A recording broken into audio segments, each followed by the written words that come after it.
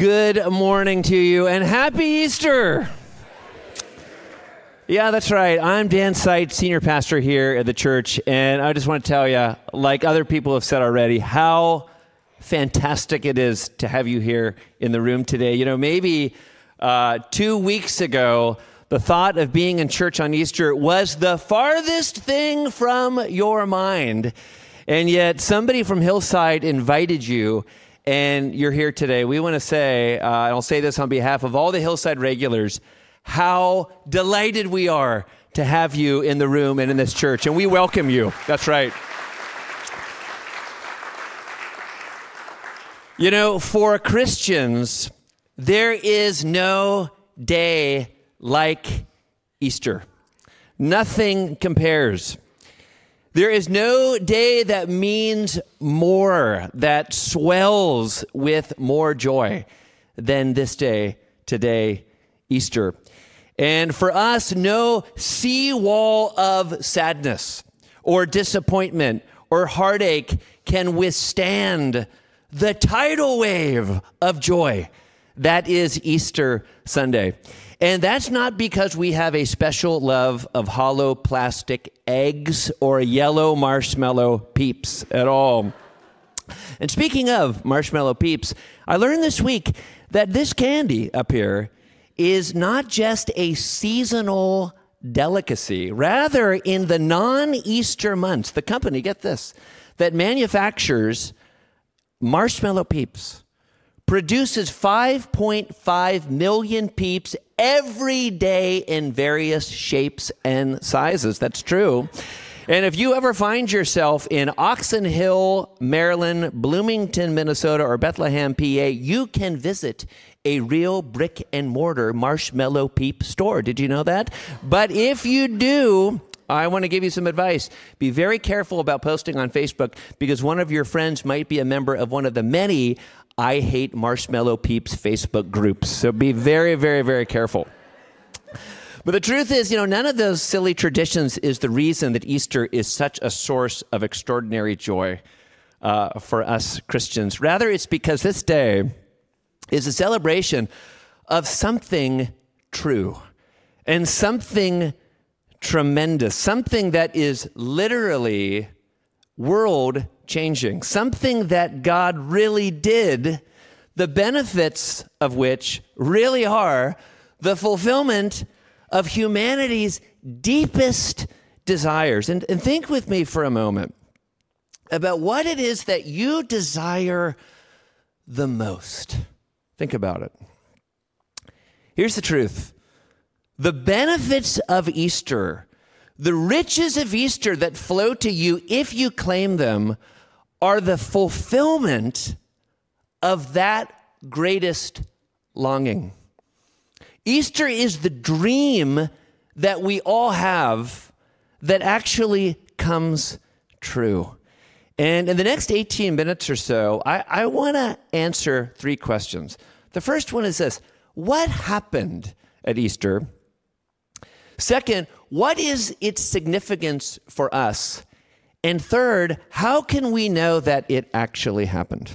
First, what happened at the first Easter? What's the real event buried beneath the bunny and the blue plastic grass? Here's what. About 30 AD, on the third day after he was executed by Roman soldiers, Jesus of Nazareth, who was a Jewish prophet and a teacher and a healer who proclaimed that at long last God was coming back to his people, that man rose from the dead. In other words, after being beaten and whipped and then nailed to a wooden cross by professional executioners, Jesus' physical body came back to life. Not bruised or bloodied, but renewed and restored. And just so we're clear, this is really important. It was a physical body that Jesus rose in, a body made of matter. Nevertheless, it was one that had what we might call superhero properties. For instance, after his resurrection, Jesus could pass through walls, and his disciples bore witness that he did that. Matthew One of four biblical writers who describes the resurrection tells the story this way. He says that early on that Sunday morning, immediately after the Friday of Jesus' crucifixion, Mary Magdalene and another Mary, two of Jesus' closest friends and followers, they go to the tomb to visit it. And Matthew actually doesn't tell us much about their state of mind, but we can imagine what it would have been. These two women are absolutely devastated. They are crushed, and they're utterly horrified and heartsick by what happened to Jesus just 3 days before. And you could put it this way: their dreams are totally dashed. The dreams they had, the hopes they had that the Creator God, in and through this spectacular person, was finally defeating evil and ushering in a brand new age in which everyone from every nation on earth, every skin color, could finally enjoy God's forgiveness and friendship and abundance. And of course, there had been other would-be messiahs who had come on the scene. They had claimed to be God's anointed, but every single one of them had flamed out. But this Messiah, Jesus of Nazareth, was totally different. Everything about him was different. The gentleness with which he cared and interacted with children, the honor with which he treated women, the fierceness and uncompromisingness in the way he spoke the truth. He lived in reality, and he spoke that truth to powerful people. And in a Palm Sunday that I heard once, the pastor, happened to be my own twin brother Darren, pointed out that even in the way Jesus availed himself of the donkey that he used to ride into Jerusalem on the very first Palm Sunday, even the way he grabbed that donkey was totally different. You see, in the Roman world, powerful officials had the legal right just to take an animal for their own purposes. And you can imagine this would have been an infuriating experience for the owner of the animal, because the powerful person who borrowed the animal often forgot to return it. But what does Jesus do? What does Jesus do with the animal that he borrows for his royal ride into Jerusalem? Mark tells us that Jesus takes pains to have one of his associates promise the owner that after they use this donkey, they will send it back, and they will do so immediately. And we can be sure that he did. And this is the thing that was most distinctive about Jesus, the thing that shocks me over and over again as I read his stories, which I do over and over again. Despite his prestige as the Son of God, despite a person of incredible and recognized power, he could do miracles and healings. He never abused that power. He never used it for his own purposes or his own self-aggrandizement. Well, it's because Jesus was so spectacular. I mean, totally spectacular, so unimaginably good, so unimaginably kind, so unimaginably wise, brave, welcoming, spectacular. These two women, along with hundreds, maybe thousands of other Jewish people who knew of his ministry and who maybe had been healed by him, were absolutely convinced he's the one. He's God's long-awaited king. And that's what made the crucifixion so heartbreaking, so excruciating. It meant that as extraordinary as Jesus was, ultimately, he was nothing but an extraordinary pretender. Because in the mind of a Jewish person in the first century, a crucified Messiah, a Messiah who was killed, could only mean one thing. It was a failed Messiah, and there was no way around it. So they're crushed. Well, Matthew tells us that these two women arrive at the tomb. Again, they're crushed. And the most unexpected, unlikely, unimaginable thing happens. The ground shakes, and an angel appears telling them that if they want to find Jesus of Nazareth, they're going to have to find him somewhere besides the tomb, because he's not there anymore. He's risen, he tells them. And then the angels invite these two thunderstruck women to see the empty tomb for themselves. He said, come, see it for yourselves. And after that, he's all business. The angel tells them, go to the disciples, tell them this incredible news, and then get going to Galilee, but he's going to meet you there. And Matthew tells us that at this point, the two Marys, they run off full of fear, full of joy to share the news with the 11. But then, before it seems they can even get 20 steps down the path to Galilee, big surprise number 2 of the morning happens. They run smack into Jesus himself. And they take hold of his feet. And they worship him. And Jesus receives their worship. And then, much like the angel who they just encountered, gives them a job. Matthew 28:10, go and tell my brothers to go to Galilee, and there they will see me. And they do. That's the story of Easter. That's the historic event. That's the reason for our joy. That brings us to question number 2. What's the significance for us? What does it mean for us today? So many things. First, the resurrection of Jesus means the forgiveness of sins. Jesus understood himself as the one whose job it was to pay the penalty for the world's sins. John the Baptist had called him the Lamb of God, the sacrificial lamb, and Jesus did not dispute the title. In the Gospel of Mark, Jesus said that the purpose of his life was to trade his life for the lives of sinners. And the fact that after his death on the cross, God the Father brought Jesus back to bodily life means that God accepted Jesus's sacrifice. And what that means for us today is that forgiveness is available. The resurrection means that we can be let off the hook for all the lies we've told and all of the commitments we've broken, all the hurt that we've caused, all the ways that we personally have added to the disorder of the world. Because of Jesus' resurrection,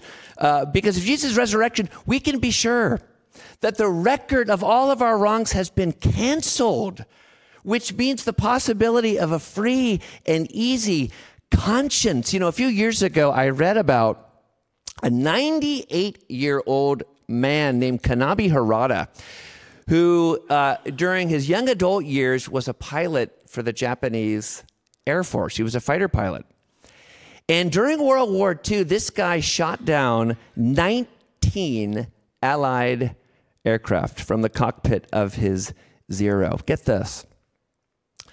Almost every night since the end of the war, he has been plagued by nightmares of the men that he killed. And he told a reporter who interviewed him that burned into his memory are the terrified faces of the pilots that he downed moments before they plunged into the sea. What's the point? A lot of people in the world feel like Kanabi Harada. A lot of people in the world can still see the faces of the people they shot down in one way or another. Here's the good news. Because of Easter, because Jesus, the sinless Son of God, bore our sins, complete forgiveness is available for anybody who wants it. Second, the resurrection means friendship with God. With sins wiped away, with the debt cleared, there is no hindrance. Nothing hinders us from enjoying the closest possible relationship with God. Because of the resurrection, we get to know him.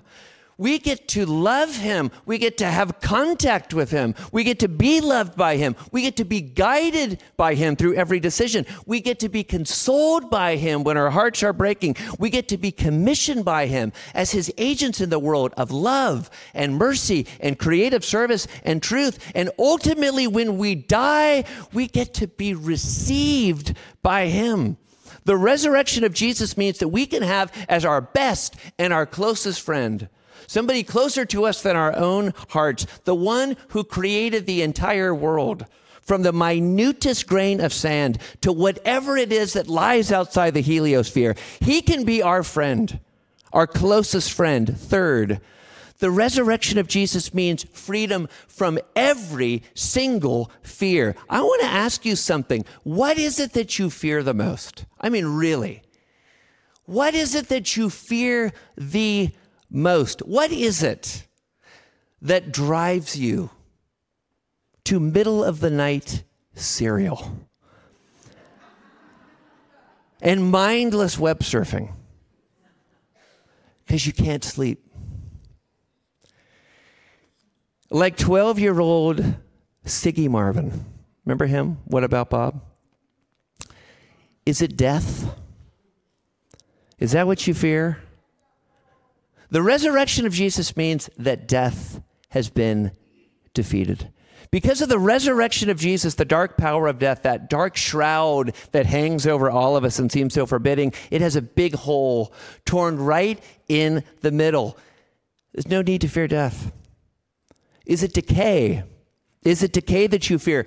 Do you fear your own physical deterioration or your own mental or physical decline? The resurrection of Jesus means, get this, that at some point in the future, you will receive a new physical body, the properties of which will be like King Jesus' own.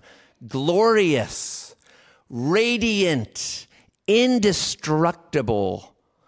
What about futility?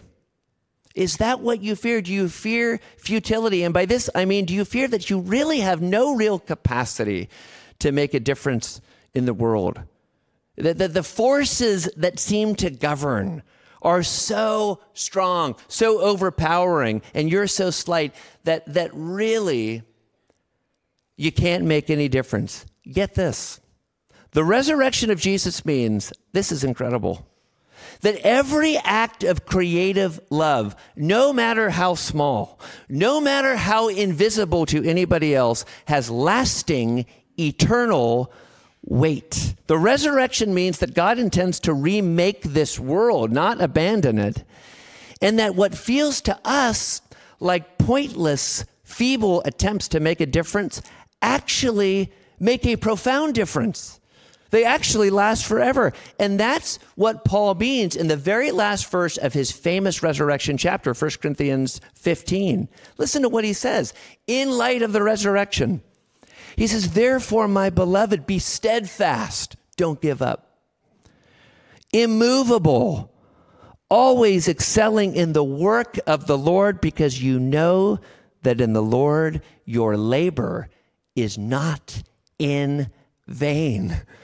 The little things you do, if you're a mom or a dad and you're caring for small children, playing Candyland, the worst of all games, let's admit it. But it's bringing joy to that child. That act of love has eternal weight. If you got here this morning and you made French toast for the rest of us and you're on dishes duty, you're scraping those pans with a Brillo pad or whatever, and you think it'll never end, that little act of love has eternal weight. If you work really hard to prepare a Bible study for Kairos, to bring spiritual nourishment to the men of the church, and you're laboring over it and you're struggling over it, it matters. It has eternal weight. If you count people as an usher, or you teach Sunday school, or you lead the anti-trafficking initiative, maybe you think, does this make any difference at all? It makes all the difference. Because of the resurrection, it has eternal weight. None of it is lost. And over and above the forgiveness of sins, friendship with God, the resurrection means freedom from every fear. We don't have to fear anything because of the resurrection. And with Jesus out of the grave and a whole new world here and coming, we have everything to hope for and nothing to fear. And with nothing to fear, neither condemnation someday nor oblivion, we're totally free. We're free to live lives of courage, always telling the truth and living for the truth, of creativity and confidence. Third question, why can we be sure it happened? Maybe if you're new, you're thinking this, boy, this is such a nice idea. It's a beautiful, beautiful idea, but it cannot possibly be true. Friends, Christians do not believe in the resurrection of Jesus despite reasons. We believe in the resurrection of Jesus because of reasons. And you could put it this way. We believe that 2,000 years ago, Jesus rose from the dead for the same reason that we believe that Julius Caesar crossed the Rubicon. And for the same reason that we believe that Abraham Lincoln signed the Emancipation Proclamation. We believe it on the basis of evidence. Now, a full-scale historical defense of the resurrection of Jesus would take more time than we have. But many of them are out there. But to suffice it to say, there are three nearly undisputed facts that make the physical resurrection of Jesus, as difficult as that can be for us as modern people to take in, the best, the most compelling explanation of what happened on that very first Easter. Let me tell you what they are. First, on the first Easter, the morning of the first Easter, Jesus' tomb was empty. That was my favorite line in the song our little one sang. The Matthews kid sang about the grave being empty. This is not a private fact. That the grave was empty is a public fact. Nearly all ancient historians acknowledge this. Second, over 500 witnesses report having seen Jesus. And the Apostle Paul makes this statement in a public document, an assertion that would have been fiercely disputed had he been lying. And third, and perhaps most importantly, and this for me might be the clincher, the disciples who scattered like rabbits on the night of Jesus' arrest were transformed after Sunday morning. They were transformed into courageous witnesses who went to their deaths claiming that Jesus of Nazareth rose from the dead and that they had seen him and they'd held him and they watched him eat and they ate the food that he made. Friends, as the great French mathematician Pascal once wrote, himself a passionate Christian, I believe those witnesses who get their throats cut. I admit it can be hard to believe that 2,000 years ago a human being came back to life. But you know what? Once you've examined the historical evidence, you discover that it's actually harder to believe that he didn't. What does this come down to? The resurrection of Jesus, it changes everything. The resurrection of Jesus changes everything. All of its riches, including complete forgiveness, friendship with God, freedom from every single thing that we fear, a glorious future on a renewed and restored earth, in a renewed and restored body, more powerful than any Olympic athlete. It's for the taking for anybody who believes. Anybody who believes the gospel, which is the career of Jesus, and how that career, like nobody else who ever lived, leads to our complete renewal, our transformation from the inside out into the family of God. It's for anybody who wants it, anybody who believes the gospel. And the gospel is this, that Jesus of Nazareth pre-existed with the Father. That Jesus of Nazareth was sent by the Father to earth and became a human being. That Jesus of Nazareth lived a perfect life like nobody has ever lived. That Jesus of Nazareth died on the cross for our sins. That Jesus of Nazareth was buried in a tomb. That Jesus appeared to many. That Jesus was installed as the world's true king and poured out his Holy Spirit so everybody, regardless of skin color, regardless of social background, regardless of starting point, could live as a royal member of his royal family. Believe that happened. Give allegiance to that king, and you know what, friend? You are a Christian. And all of the gifts of Easter are yours. It has been a joy having you today. It's been a joy if you are a Hillsider. It's been a joy if you're new. And if you're new and you believe the message of Easter, I want to invite you to begin coming to this church. That's the first step in living Easter.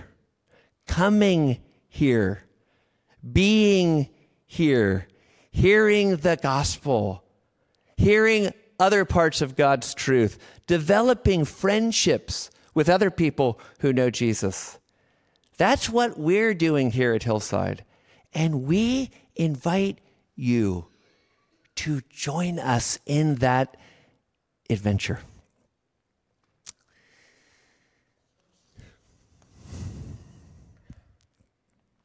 Father,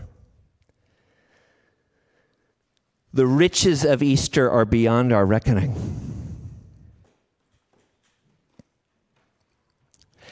We might think it's too good to be true, but it's true. We tremble with joy and gratitude when we think about what you did for us. And not only what you did for us, but for this whole groaning world in bringing your only begotten Son back from the grave after he died in our place. We thank you for the hope that means. Hope for this world. Hope for our lives. Hope for an ultimate new creation in which all is well.